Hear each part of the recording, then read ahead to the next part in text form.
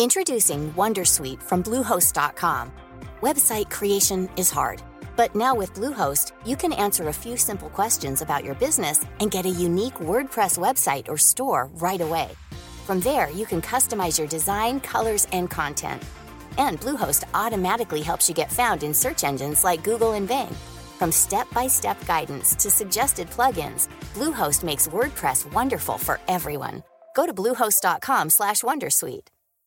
Flexibility is great. That's why there's yoga. Flexibility for your insurance coverage is great too. That's why there's United Healthcare Insurance Plans.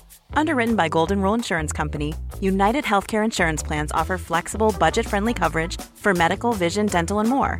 One of these plans may be right for you if you're, say, between jobs, coming off your parents' plan, turning a side hustle into a full hustle, or even missed open enrollment. Want more flexibility? Find out more about United Healthcare Insurance Plans at uh1.com.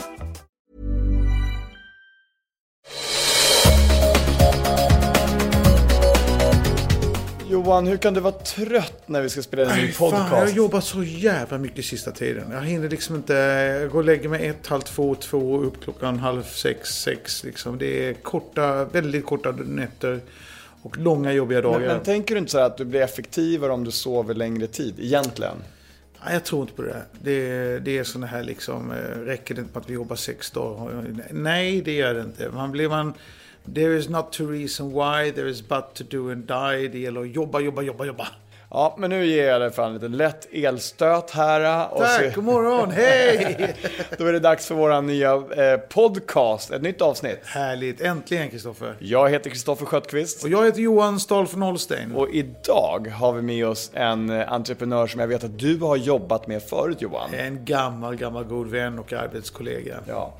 Och så jag tror att det här avsnittet kommer bli otroligt spännande, för vi kommer dels prata en del om blockchain-teknik, men vi kommer också prata lite gamla minnen från Icon Media Lab. Exakt. Så varmt välkommen till studion, Johan Eriksson. Ja, men stort tack, vad kul att vara här.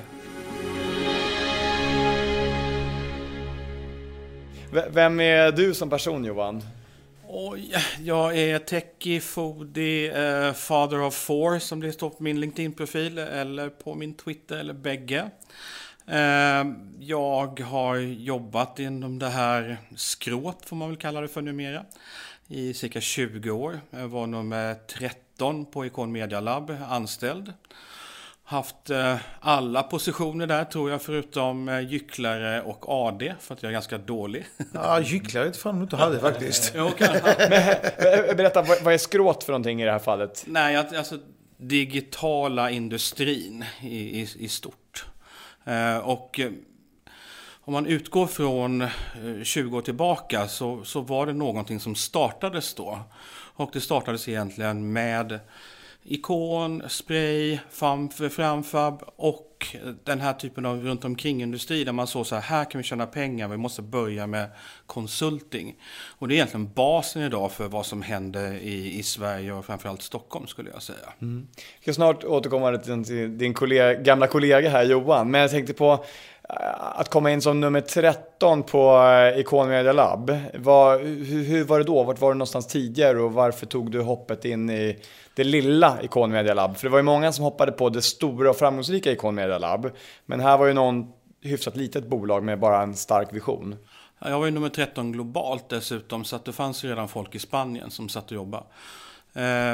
Det handlade ju om att jag hade haft en dialog, kontakt, jobbat på Kinnevik på somrarna. Jag kommer från Chalmers och jag hade en tenta kvar, så jag var tvungen att ta in lite deg, kände jag. Och så hade jag ju då mina vänner som hade startat det här bolaget. Och tänkte jag börjar jobba där, men så kan jag söka ett riktigt jobb inom svensk skogsindustri eller något läkemedelsbolag som liksom inte var bara lite hittepå. Sen så lite det här som Johan han nämnde, att hårt arbete fostrar liksom. Jag kom aldrig ur det där, för jag hann aldrig söka något nytt jobb helt enkelt, för det var så jävla mycket att göra. Så att vi sprang så fort vi bara kunde i alla riktningar. Så där kliver du rakt in på Icon Media Lab. Det här är 1996-97. 697, ja. 96-97, ja. Och du slår följe med, vi har haft Erik med en tidigare podd här. Ja. Och vi, Johan, och sen är det, vilka mer är det? Johan Sällström har vi haft med också. Ja, Johan Sällström har haft med också, just det. Ja, det är Magnus och det är Jesper. Sen fanns det några som startade Icon Content. Det är Micke Ahlström och de här. Just det. Brian, han har inte varit med i podden, han var med på Sorgedestal. Så hur var det där? Jag menar, det var ju en era som otroligt mycket folk pratar om varmt, och nu när det står något IT-bolag och dricker bubbel så brukar de säga IT-eran är tillbaka. Hur känns det? Ja, men det är egentligen så här, och det är väldigt mycket tack vare Johan faktiskt, att det fanns inget glastak. I resten av samhället så fanns det liksom både jante och glastak. Håll ner huvudet för helskotta liksom. Men här var det så här, nej, vi ska bli så här stora, vi ska blåsa på i den här farten. Och vi är redan bäst liksom. Och om man tittar tillbaka i ett litet retroperspektiv så var vi bäst de facto. Det var inget snack om saken. Vi hade ju, alltså bolaget i sig har ju då blivit lite demolerat i Sverige och svensk press framför allt. Men jag skulle säga att idag så, det finns väl ingen större internetkonsultbolag än basen som Icon egentligen var då. Just det. Var pågår det här någonstans idag, Johan? Vart finns Icon idag? Det bytte ju namn till LBI, Lost Boys Icon. Och sedan såldes LBI till Publicis. Och då tror de har 20-25 000 anställda runt om i världen och är störst. Så att, och jag träffade någon som var med, jag var i Milano här i veckan och kollade fotboll. Och träffade Marco Tossi som var vd för vårt italienska bolag. Han var med på Icon fram till 2016. Från 2007, så nog den som varit allra längst. Och han berättade för mig att de fortfarande använder kuben och kurvan och hela liksom konceptet för hur vi sålde och hur vi positionerade oss och jobbade fortfarande idag. Det tycker jag är jävligt häftigt faktiskt. Och kuben då, för de som inte har sett den av de lyssnarna vi har, det är... Ja, det var vår modell för hur vi positionerade oss, hur vi arbetade, vilken typ av kvalitet vi levererade och hur vi byggde en mångkulturell plattform för liksom, att kunna skapa det bästa erbjudandet till våra kunder. Minns du när Johan Eriksson klev in i bolaget som nummer 13? Nej, inte på dagen, men liksom, Johan och jag har ju känt varandra som vi var 12, eller jag var 12 och Johan var ännu mindre. Så att han hade varit med i dialogerna ända från absolut början 1995 när vi började diskutera och drömma om det. Så att det var en logisk process att vi skulle få in honom när han äntligen blev kvar efter 18 år på Chalmers, tror jag. Något sånt där. Väldigt välutbildad. Ja, bra. Då går jag vidare till Johan Eriksson här igen då. Johan Eriksson, hur förändrades Johan Stahl från Holstein under den här tiden? För då träffade ju du honom med 12 andra anställda. Och sen så helt plötsligt efter några år så var det ju tusentals personer bara i Sverige som jobbar i det här bolaget. Märkte du någon skillnad på din gamla kompis från 12-årsåldern? Ja, från 12-årsåldern, absolut. Det får vi verkligen hoppas. Ja, men framförallt så är det så här att gå från en vision till att ta ansvar. Det är en ganska stor process, även då för 25-30-åringar. Så att det är ju givetvis så. Men sen så har han ju sina grundämnen att stå på. Det är hans rastlöshet. Det är hans ovilja att rätta sig efter vad andra tycker och tänker. Att han har någon form av vision. Nu ska jag inte utmärka honom som Jesus, för han har ganska stora brister också. Det kanske Jesus också hade. Älskar brister. Men alltså framförallt viljan och att våga se framåt och säga så här, ja, men jag tror vi ska hit liksom. Nu springer vi så jävla fort vi bara kan framåt här. Och det har inte han förändrat, och han har egentligen inte förändrat det här nu heller. Han är lika jobbig nu som 97 kan man säga. Ja, vi lyssnar. Här sitter Johan Eriksson här och hypar upp Johan Stahl. Men du, Johan Eriksson då? Kan du berätta om honom? Ja, alltså det är en jävligt smart kille, jävligt klok. Och han lägger ner den tiden jag ibland borde lägga ner på att sätta mig in i saker. Men jag är som sagt jävligt rastlös. Så att därför får han ett mycket mer djup i sin kunskap än vad jag har ofta. Jag håller mig mer uppe på mer flyktigt. Jag brukar beskriva mig som de stora penseldragens mästare. Jag är Picasso, jag går fram och så jag slaff, gör några streck och ringar. Och sen så kommer den Monet fram och ritar näckrosor i all jävla oändlighet. Va? Där har du banan. Och bananer som kallar Johan Eriksson. Okej, så innan det här blir för geggigt det här avsnittet, för nu har vi 2 grabbar som sitter här och lyfter fram varandra och jag känner mig utanför, så vet jag att det du har fördjupat dig ordentligt här, Johan Eriksson, det är blockchain-teknik och det som några säger kommer bli lika stor revolution som internet en gång i tiden var. Berätta som internet, som World Wide Web. Som World Wide Web. Jag tänkte precis gå in och rätta det där. Ja, tack. Ja. Berätta om tekniken och vad det är. Ja, jag vill inte gå in alldeles för djup i tekniken för att jag tror att folk kommer tappa mig då och jag kommer tappa folk. Men det historiska är så här att redan 95-96 så fanns det ett antal kryptopersoner som var också libertarianer i USA. Som var liksom väldigt mycket för privacy, integrity. Jag vill ha mina värden som jag skapar som grund i en teknologi. Och de har också tittat ganska mycket på hur traditionella banker och även riksbanker hanterar valutor. Utspädning, inflationer med mera. De säger så att men det här känns ju inte varken positivt eller tryggt. Många liksom lyfter upp det här med pensionssystemen till exempel, att det är den största Ponzi-scheme som man då kan råka ut för. Vi vet ju inte heller om vi får några pengar i vår pension ännu.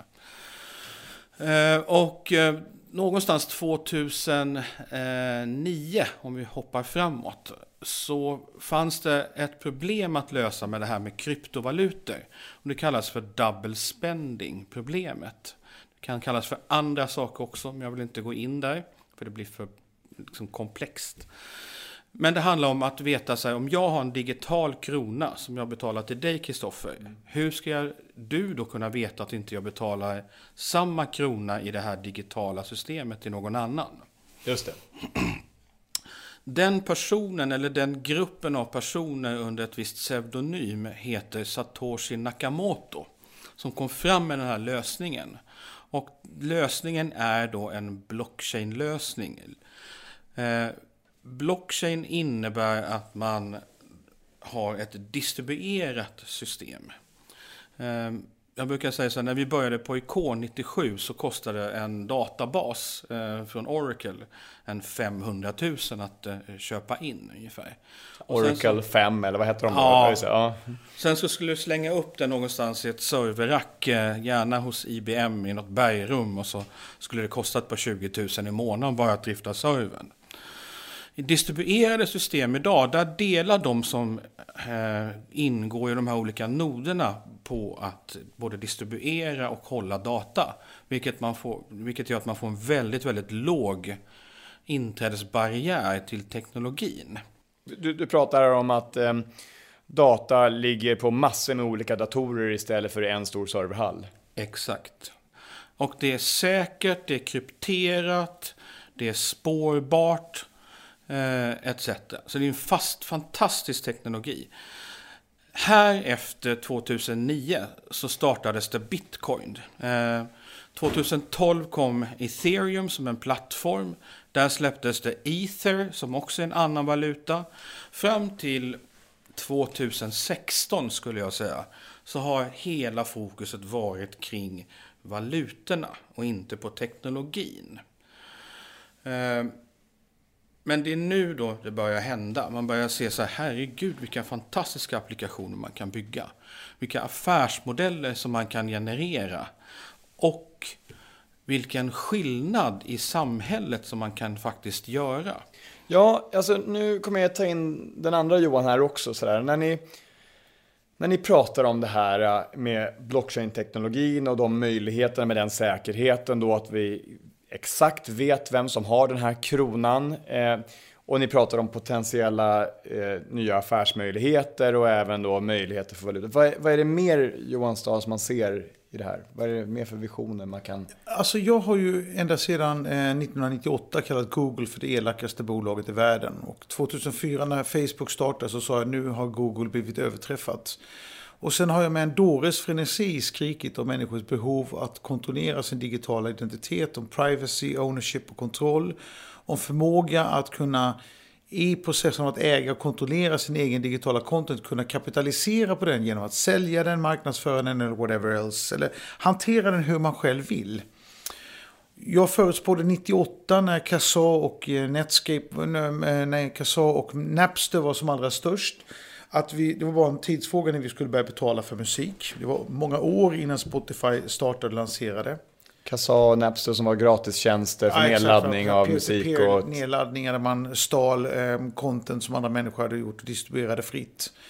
Och det ironiska i det här med blockchain är att blockchain är egentligen skapat av ultraliberaler som har ett misstroende mot banksystem och internationella valutafonden och så vidare och vill skapa ett system som de säger då är säkert och tryggt där du vet vad du får, du vet vad du har och låter utbud och efterfrågan sätta priserna.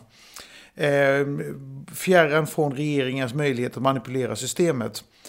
Den andra sidan av det som har drivit teknologin är ju någon form av socialistisk version där allt ska vara gratis och man ska ha rätt att sno någon annans tillgångar och vad andra människor har skapat och byggt med sitt hårda arbete, sin kunskap och så vidare ska vara fritt för alla andra att utnyttja. Till exempel musik, böcker, konst, filmer. Kryptoanarkister brukar man kalla det. Ja, okej, ja. Och det roliga är ju då att de här förenas nu i det som blev blockchain, vad blockchain kan göra. Blockchain kan äntligen göra det jag har förespråkat, drömt och propagerat för i snart 20 års tid. Vi kan skaffa ägande till vår content. Vi kan kapitalisera på den genom att vi bygger in betalfunktioner och kontrollerar vem som gör vad med vår information och våra alster. Vi kan naturligtvis välja att ge bort den gratis om det är det vi vill, men vi kan också välja att sätta vilket pris på det vi vill som helst.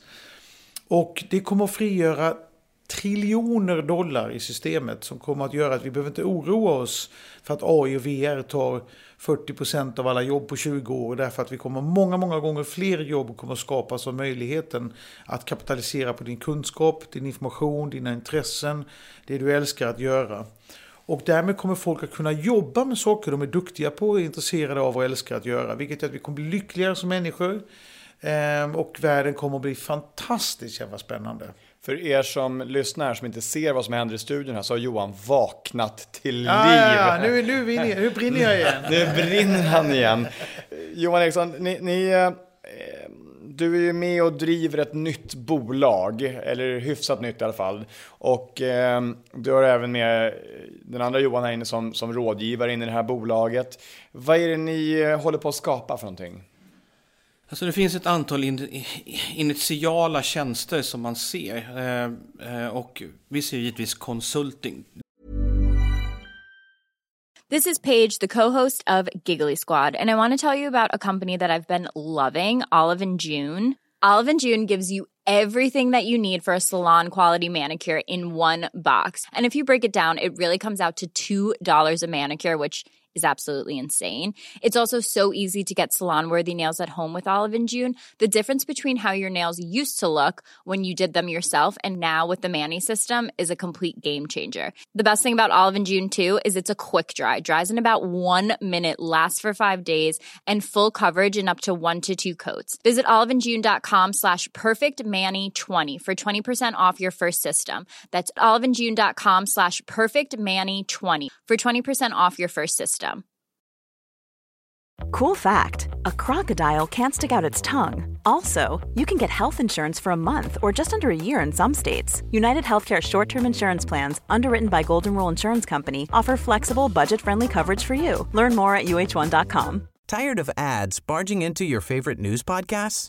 Good news. Ad-free listening is available on Amazon Music for all the music plus top podcasts included with your Prime membership.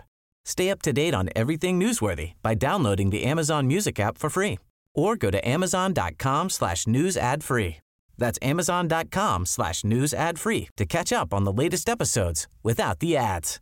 Hey, Dave. Yeah, Randy. Since we founded Bombas, we've always said our socks, underwear, and T-shirts are super soft. Any new ideas? Maybe sublimely soft. Or disgustingly cozy? Wait, what? I got it. Bombas. Absurdly comfortable essentials for yourself And for those facing homelessness. because one purchased equals one donated. Wow, did we just write an ad?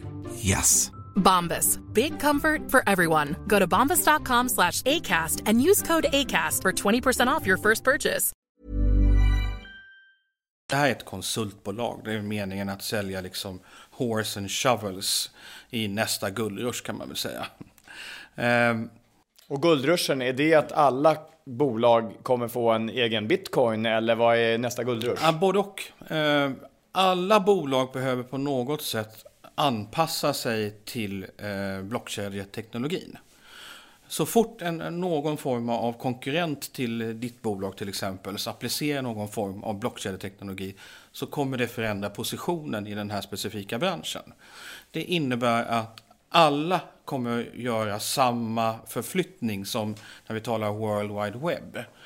Man måste se World Wide Web är ett kommunikationslager på internet, alltså de här sladdarna, kablarna och sånt som går över Atlanten eller under. Ni gör ju så här, ni rättade till mig förut. Vad är skillnaden på internet och World Wide Web? Internet är ju själva basstrukturen. Det är som att kunna skicka information över de här sladdarna och kablarna som man kallar det. Va? World Wide Web var, och det kom redan 1978 eller någonting sånt där. Och användes då av tunga programmerare som kunde läsa ettor och nollor i praktiken. Sedan la man på ett lager, ett designlager. Som blev ett kommunikationslager, så kallat för World Wide Web. Som gjorde att sådana som du och jag, som inte fattar ettor och nollor, kan trycka på en ikon och vi kan liksom veta att klickar man där kommer man vidare till någonting annat och då kan man få upp text istället för ettor och nollor. Så att det blev tillgängligt för alla oss som inte kunde teknik. Då är jag med, tack Johan, förlåt. Så. Och, Ja, för fortsätter vi gärna. Ja, och nu kommer alltså ett tredje lager som läggs på toppen av det här. Som är ett lager av trust. Alltså förtroende, ordning och reda, ägande och kontroll. Det gör till exempel att alla idag är rädda för fake news. Fake news är borta när man lägger det här i blockchain-teknologi.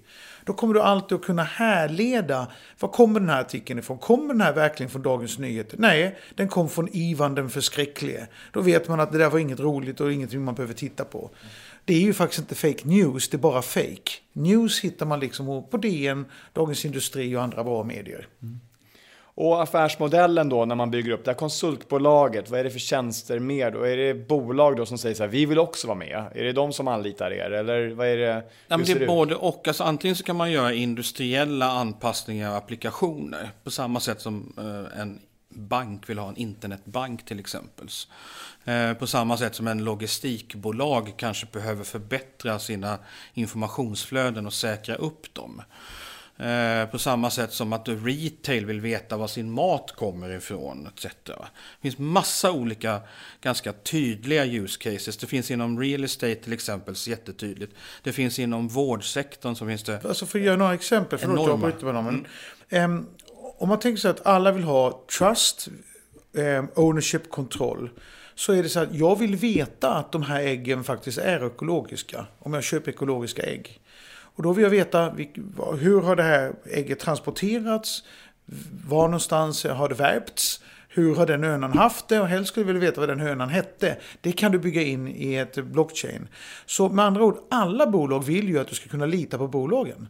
Du vill kunna veta att den här tröjan har inte stickats av en barnarbetare i Pakistan utan på den här fabriken där vuxna människor jobbar och du vill kunna följa den hela processen igenom. Det är bra både för företaget som kan leverera en trovärdig produkt med sin transparens. Det är bra för konsumenten som kan se att det fungerar. Så i praktiken är det så att alla som har någon form av kommunikation kommer att vilja att folk ska veta att den kommunikationen är riktig. Såvida de inte är bluffar och ljuger. Och då vill man ju gärna veta om att de faktiskt är bluffar och ljuger. Och det finns ju, måste ju vara, för säkerhetsaspekten är ju rena och det finns ju en otrolig massa bolag där som vill kontrollera sin information både för sina klienters skull eller patienters skull eller kunders skull. Eller ägares skull eller statens skull och så vidare. Så vidare då, det är ju en otrolig massa folk som är sugna på den här branschen. Man vill ju in där, man vill ju bli entreprenör med blockchain-teknologin och ni gör det. Hur kan vi som kunder, potentiella kunder använda er? Ja, vi har ju egentligen 3 tjänsteerbjudanden. Vi håller på att paketera 3 tjänsteerbjudanden, skulle jag vara ganska tydlig med. Vi jobbar i ett av dem. Det ena tjänsteerbjudandet som vi jobbar i kallas för ICO. Initial Coin Offering. Och det är egentligen en alternativ väg till penninganskaffning för bolag eller startups eller vad man nu vill kalla dem för. Det finns ganska många stora bolag som också gör den här typen av ICO idag. Så en entreprenör som behöver nytt kapital eller behöver kapital i sitt projekt kan göra en sån här ICO då? Ja, och då ger man ut sin egen token, heter det. Alltså coin eller token, de är ganska närbesläktiga. Och det är egentligen namn på mer eller mindre samma sak. Och det handlar om att man ska bygga värde i sina nätverk. Är man ett plattformsbolag så vill man kanske ha ett värde som man kan förflytta i den här plattformen. Det vill säga från annonsörer till kanalerna som annonsörerna betalar eller influencers eller Lady Gaga eller vad det kan vara, till de som tittar på den här typen av sponsrat content. Och man kan få det mycket snabbare transfererat. Idag så har man inga problem med utlandsbetalningar om man jobbar med den här typen av teknologi. Ska du skicka pengar utomlands mot Asien eller något annat så kan vi tala om 10-12 dagar ibland. Hur skapar man kopplingen mellan den tokenvalutan eller coinvalutan till reella pengar? Eller kanske man inte gör, eller hur? Jo, det finns idag säkert 50-100 exchanger. Och idag så finns det alltid en koppling mellan de stora kryptovalutorna som då är framförallt Bitcoin och Ether. Som man sen då kopplar på en exchange den här andra mikrovalutan till. Och längst bak har vi det som vi kallar för fiat money, det vill säga de här pengarna som staterna kontrollerar. Och i exchangen så kan du då växla ut dem mot dollar, euro eller någonting annat. Så att du kan gå från din egen krypto- eller mikrovaluta in till de större kryptovalutorna och sedan så kan du då ta ut pengarna.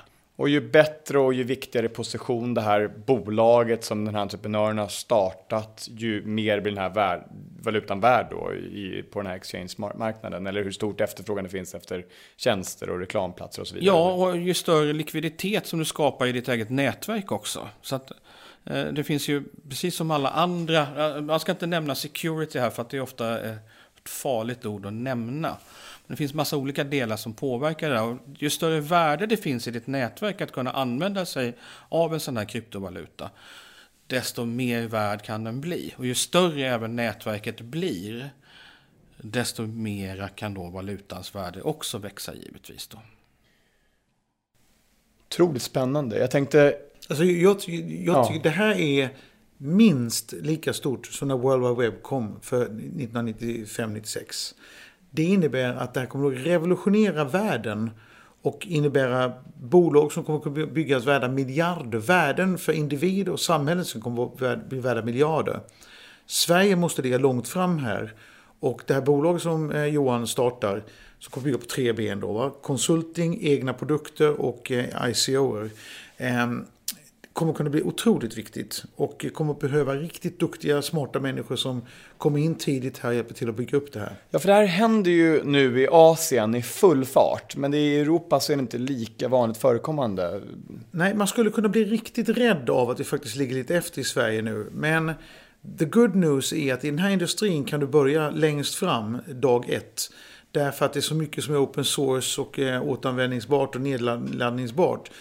Och jag tror att i ett land som Sverige som ligger så långt fram på tekniken så räcker det med ett bolag som Johan startar här som kan föra Sverige längst fram på väldigt kort tid.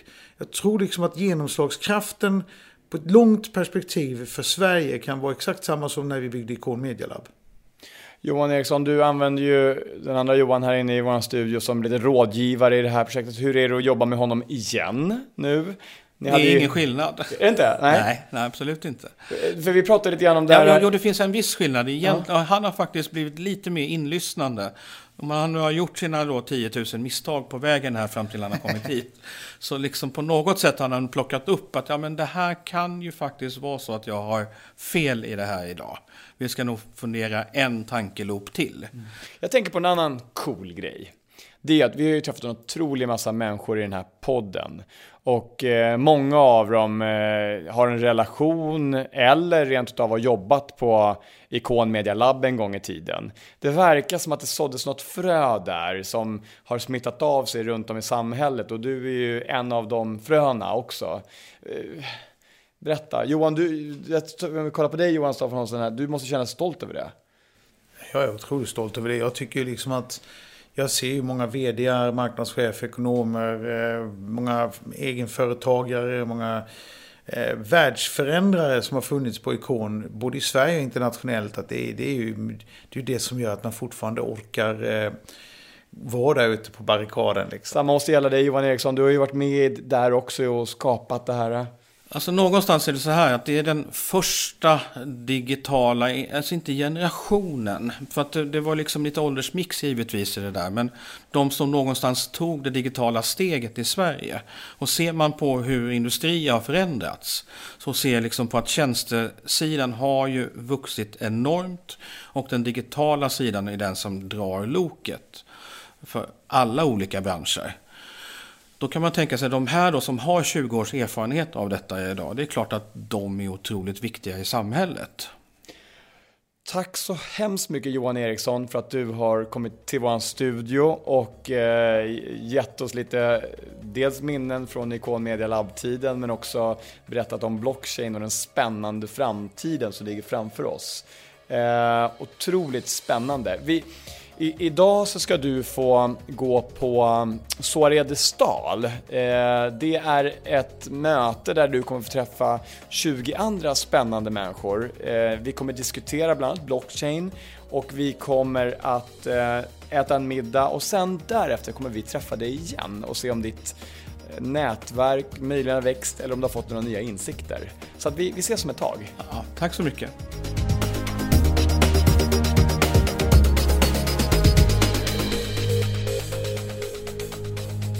Wow, vilken god middag. Alltså det var helt grymt. Men Johan, det är inte första kvällen som du och Johan som vi nu har fått tillbaka i studion käka middag, eller hur? Vi har ätit gott förr. Ja. Han har ätit mer än mig, men vi har ätit lika gott. Vi har alltså... du har ätit lite oftare då kan man säga.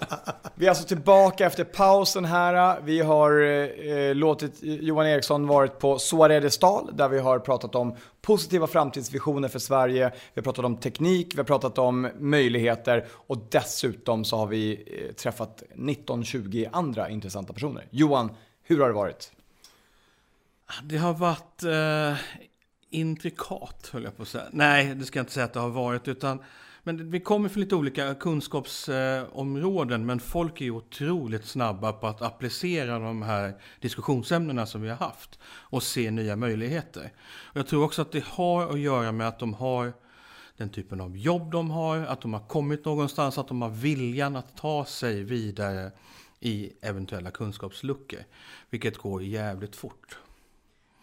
Spännande. Ert bolag som ni ska fortsätta att driva, har du fått några inputs eller tankar och idéer om det ikväll från andra personer här? Alla säger bara, gud vad spännande. Om det som ni gör. Ja, många verifierar då också att men vi tror också att det här är nästa tekniklager. Vi blir mer och mer övertygade om detta, säger många. Och jag blir då lite fascinerad över att det är så pass lätt att få folk övertygade. För jag trodde att det skulle vara mycket längre kunskapsresa än så här. Men jag tror också att den här typen av personer som vi har haft här ikväll är så pass öppna för nya spännande idéer och koncept. Och för dig som lyssnar på det här och undrar vad det är för typer av personer som har varit här, så kommer det så snart som möjligt finnas en liten länk nedanför den här podcasten där man faktiskt kan klicka på och komma in på ett litet videoavsnitt från just den här kvällens Soaredestal. Johan, vilken grym middag det var också, eller hur? fantastiskt. Jag är ju väldigt kräsen kan man ju då säga. Så att jag tyckte att den här crunchigheten var bra till fisken. Jag kan dissekera hela middagen om du vill det. Men, ja, kanske inte, men... Och så kan man säga vilken rätt du tyckte bäst om? Förrätten. Jag tyckte också att laxtartaren var fantastiskt bra. Absolut. Ett asiatiska inslag, det gillar jag. Och det var ju till och med så att vi någonstans under den här soarén också fastnade i en diskussion om laxodlingar och ny teknik runt det. Så att, och kan det vara så att man kan använda blockchain för att spåra varifrån laxen kommer någonstans? Ja, det kan man nog kunna göra. Framförallt om man vet om det är en odlad lax, man vet vilken odling den kommer ifrån. Men det finns ju problem med laxodling. Det kanske borde göra det podcast som speciellt bara om det. Ska inte glömma heller att vi druckit väldigt goda viner från Wards Wine. Just det. Fantastiska viner till maten. Som Napa Valley är aldrig tråkigt. Nej, väldigt god. Ja, nej, Johan, nu får vi inte fastna i matsnacket här. Johan Eriksson, vi är jätteglada för att du kom till våran studio idag. För att du gick med på att vara med i vårt lilla experiment här. Sårades stal. Och vi är tacksamma för att du har haft kul. Ja, och jag är jättetacksam för att få komma hit också givetvis. Och möta alla de här fantastiska människorna. Och se att ni faktiskt bygger världen som har en bra spridningsförmåga, tror jag. Som kan ge lite avtryck. Vi hoppas på det. Vi ska rädda världen, eller hur? Eller hur? Tack. Tack så hemskt mycket. Tack så mycket.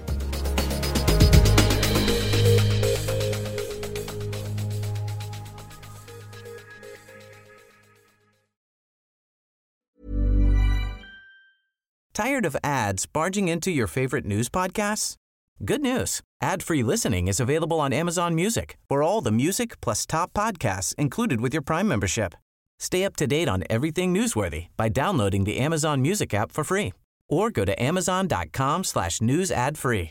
That's amazon.com/news ad free to catch up on the latest episodes without the ads.